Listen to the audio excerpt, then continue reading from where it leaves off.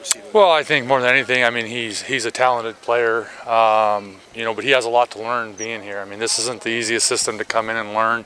The way we operate is a little bit differently than everybody else, so it's going to take him some time to learn it. How quickly he does grasp it and feel comfortable remains to be seen, but definitely when he's ready and willing and able, you know, it definitely would bolster what we do. We're very comfortable with the players we already had here. I think more than anything, Vidal adds depth to what we do, bottom line. So if Vidal comes in here and doesn't play a snap for us this year, then that's the way it is. I mean, we're definitely looking at adding to our strength rather than him coming in here and thinking that anything other than that we're needing him to learn and understand our system. But, you know, we feel very comfortable with what the players we do have here.